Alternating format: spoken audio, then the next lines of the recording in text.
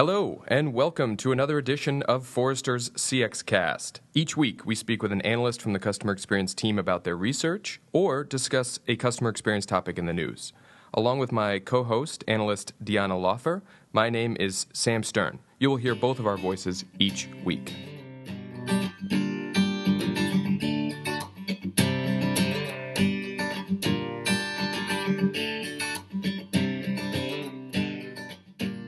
Hello, everyone. Welcome to this week's episode of Forrester's CX Cast.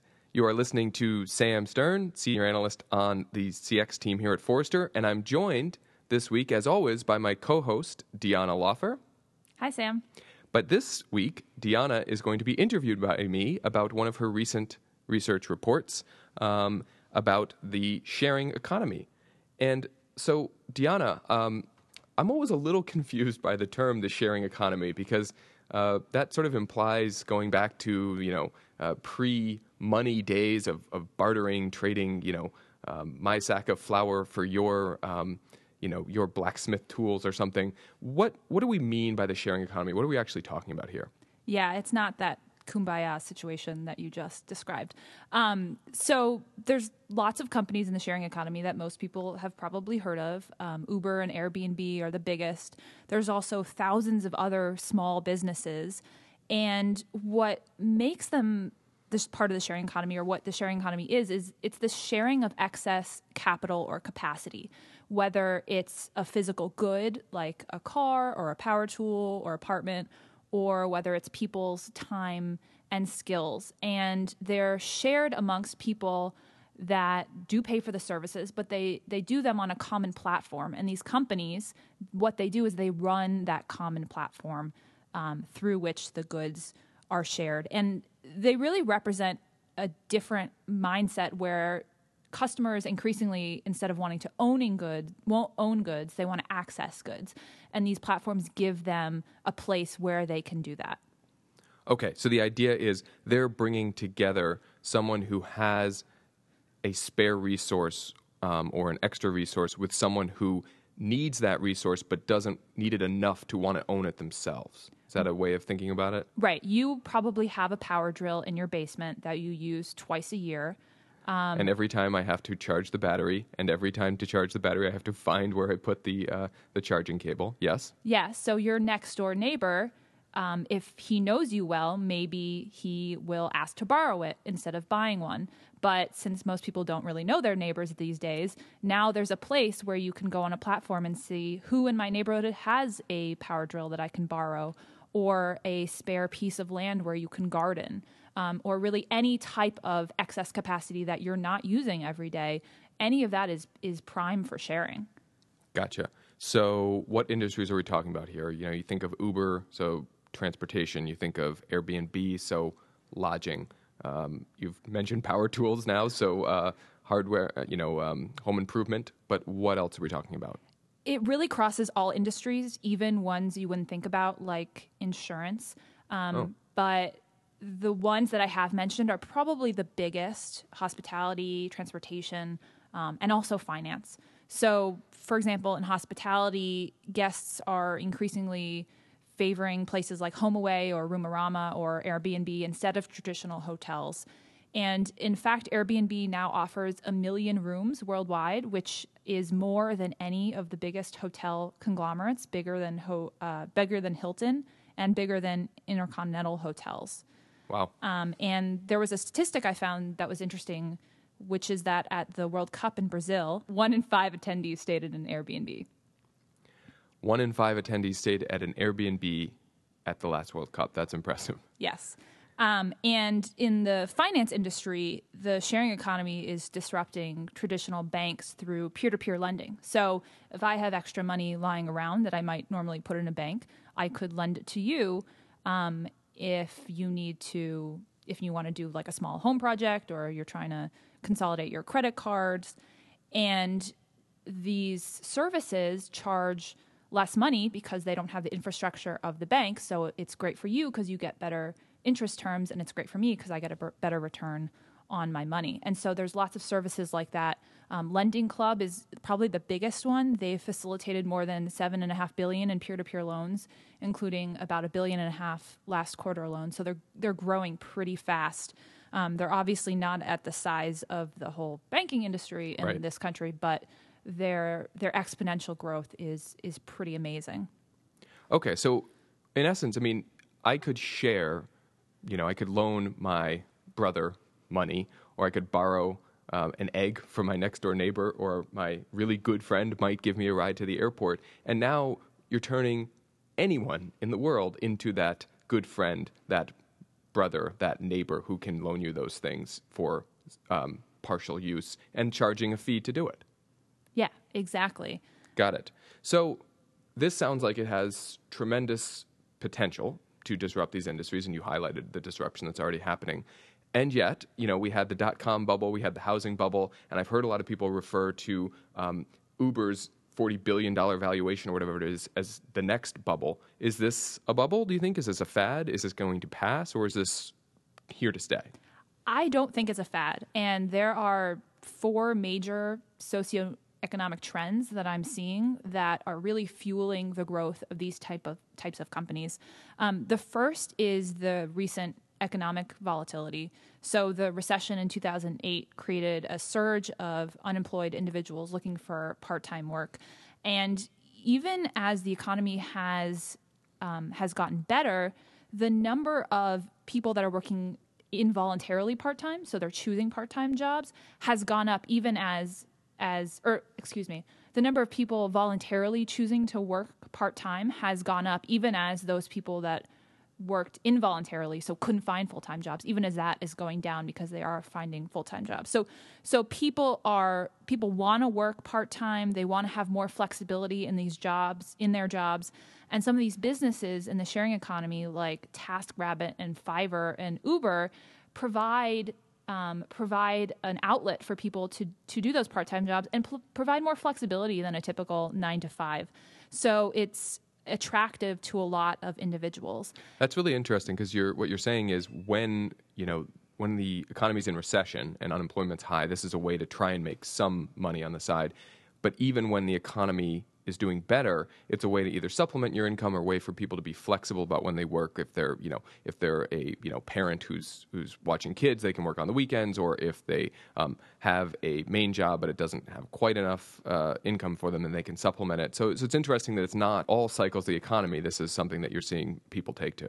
Exactly. Airbnb estimates that the typical host in Boston can earn about $8,000 a year renting out their room. Obviously not every night, but that's a nice little piece of supplemental income.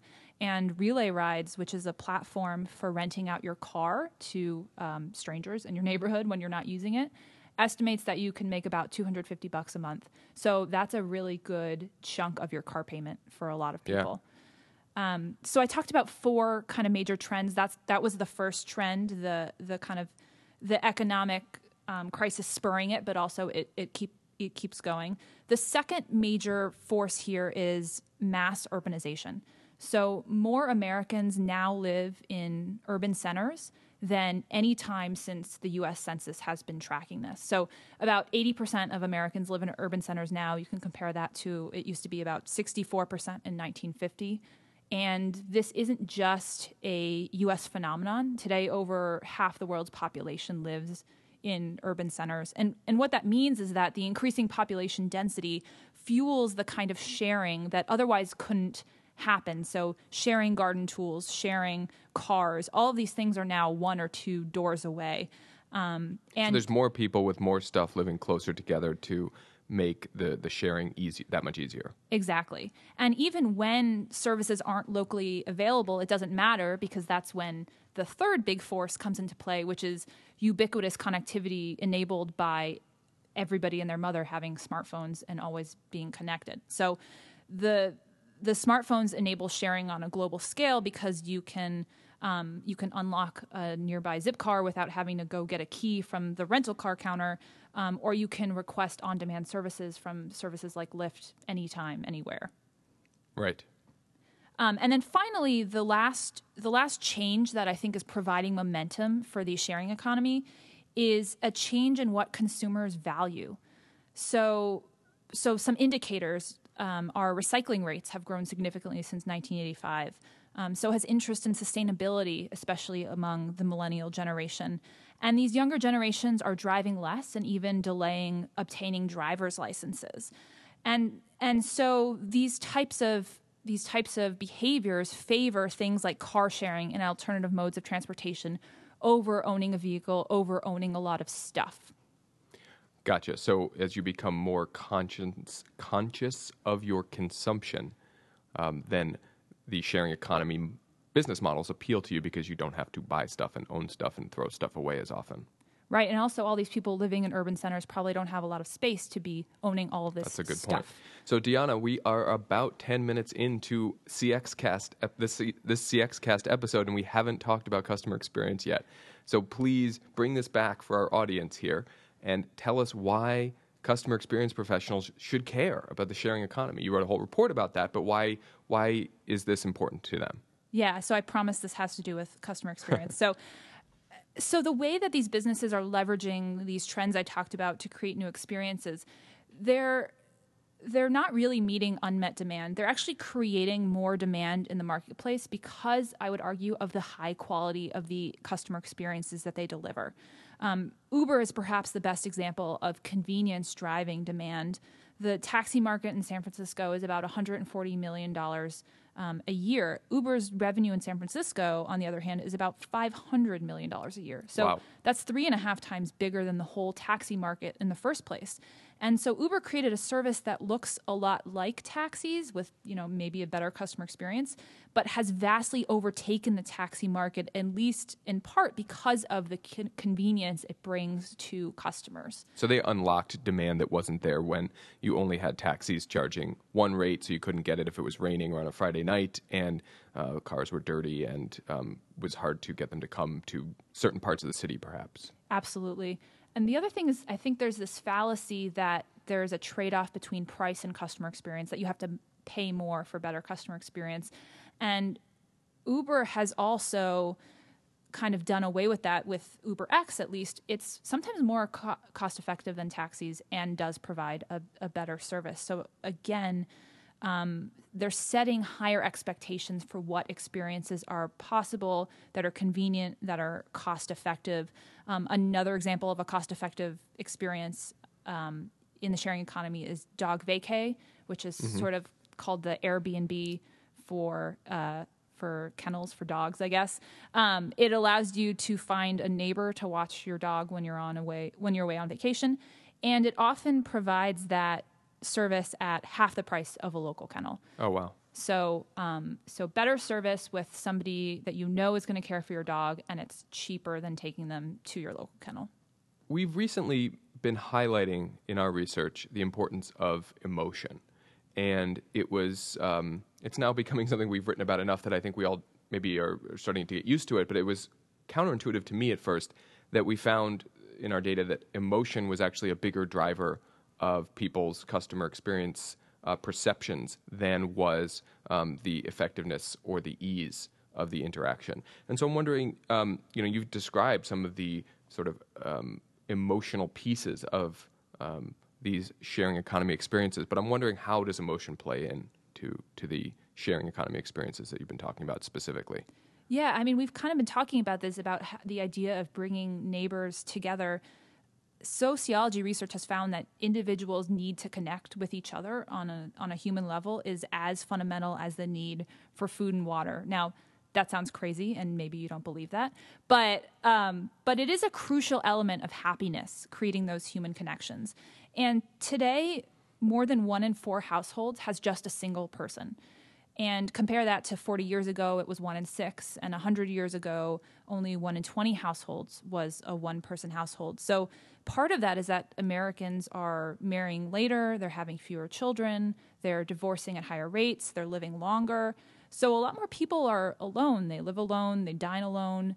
And these sharing economy companies fill those gaps in human connections by providing ways for people to find opportunities to connect with others, to meet strangers, So Feastly, for example, is a service where instead of eating at a restaurant one night, maybe you can dine in another person's house, and you can look up a menu online, and you book it and you eat with a bunch of strangers. Or instead of staying in a hostel, some people, especially younger ones, are opting to meet strangers and bunk on their couches using couch surfing. So, I don't know if this appeals to everybody, but certainly there is a subset of people that like these services because they allow them to connect with others and provide them that element of happiness. Yeah. So that all makes sense, Deanna. Thank you.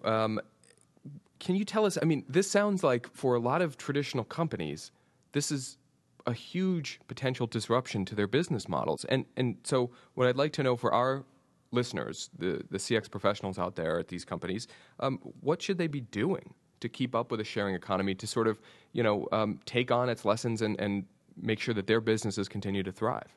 So one thing that a lot of businesses is doing is they're actually partnering with sharing economy companies.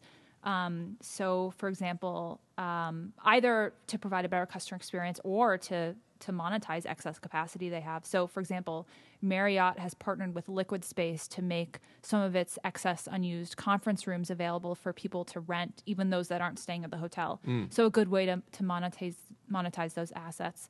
And I think Starwood Hotels recently partnered with Uber so that people on Uber could get points as part of the Starwood's rewards program. Even for companies that aren't going to take that risk or aren't ready to jump into the sharing economy themselves, they can learn a lot or even emulate what makes the experiences great of sharing economy companies.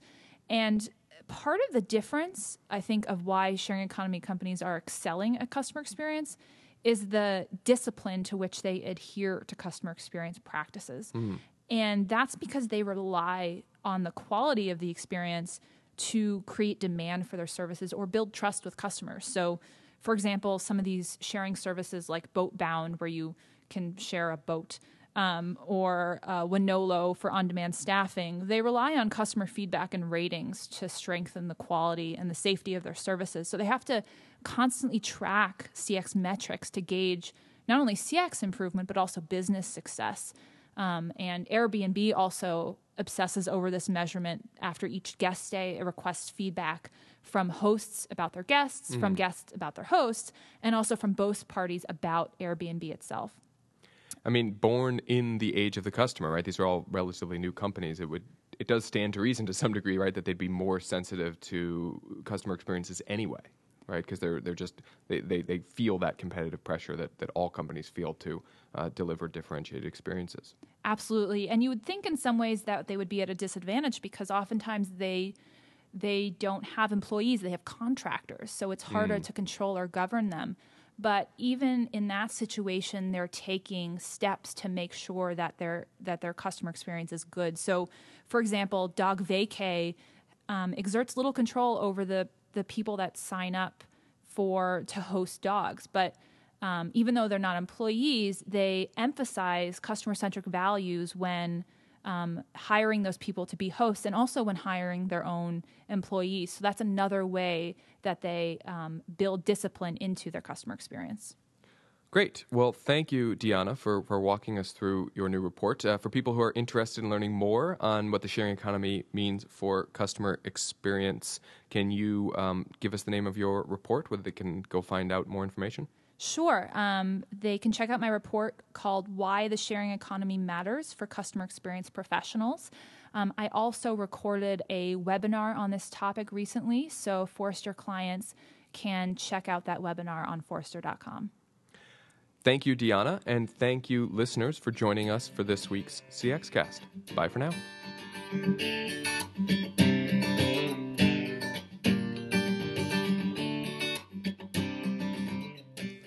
Thank you for listening to this week's CX Cast. We'll post links to the reports we mentioned in the show notes for this podcast. And if you have questions or suggestions, please contact me at sstern@forrester.com. And remember, your customer's perception is your CX reality.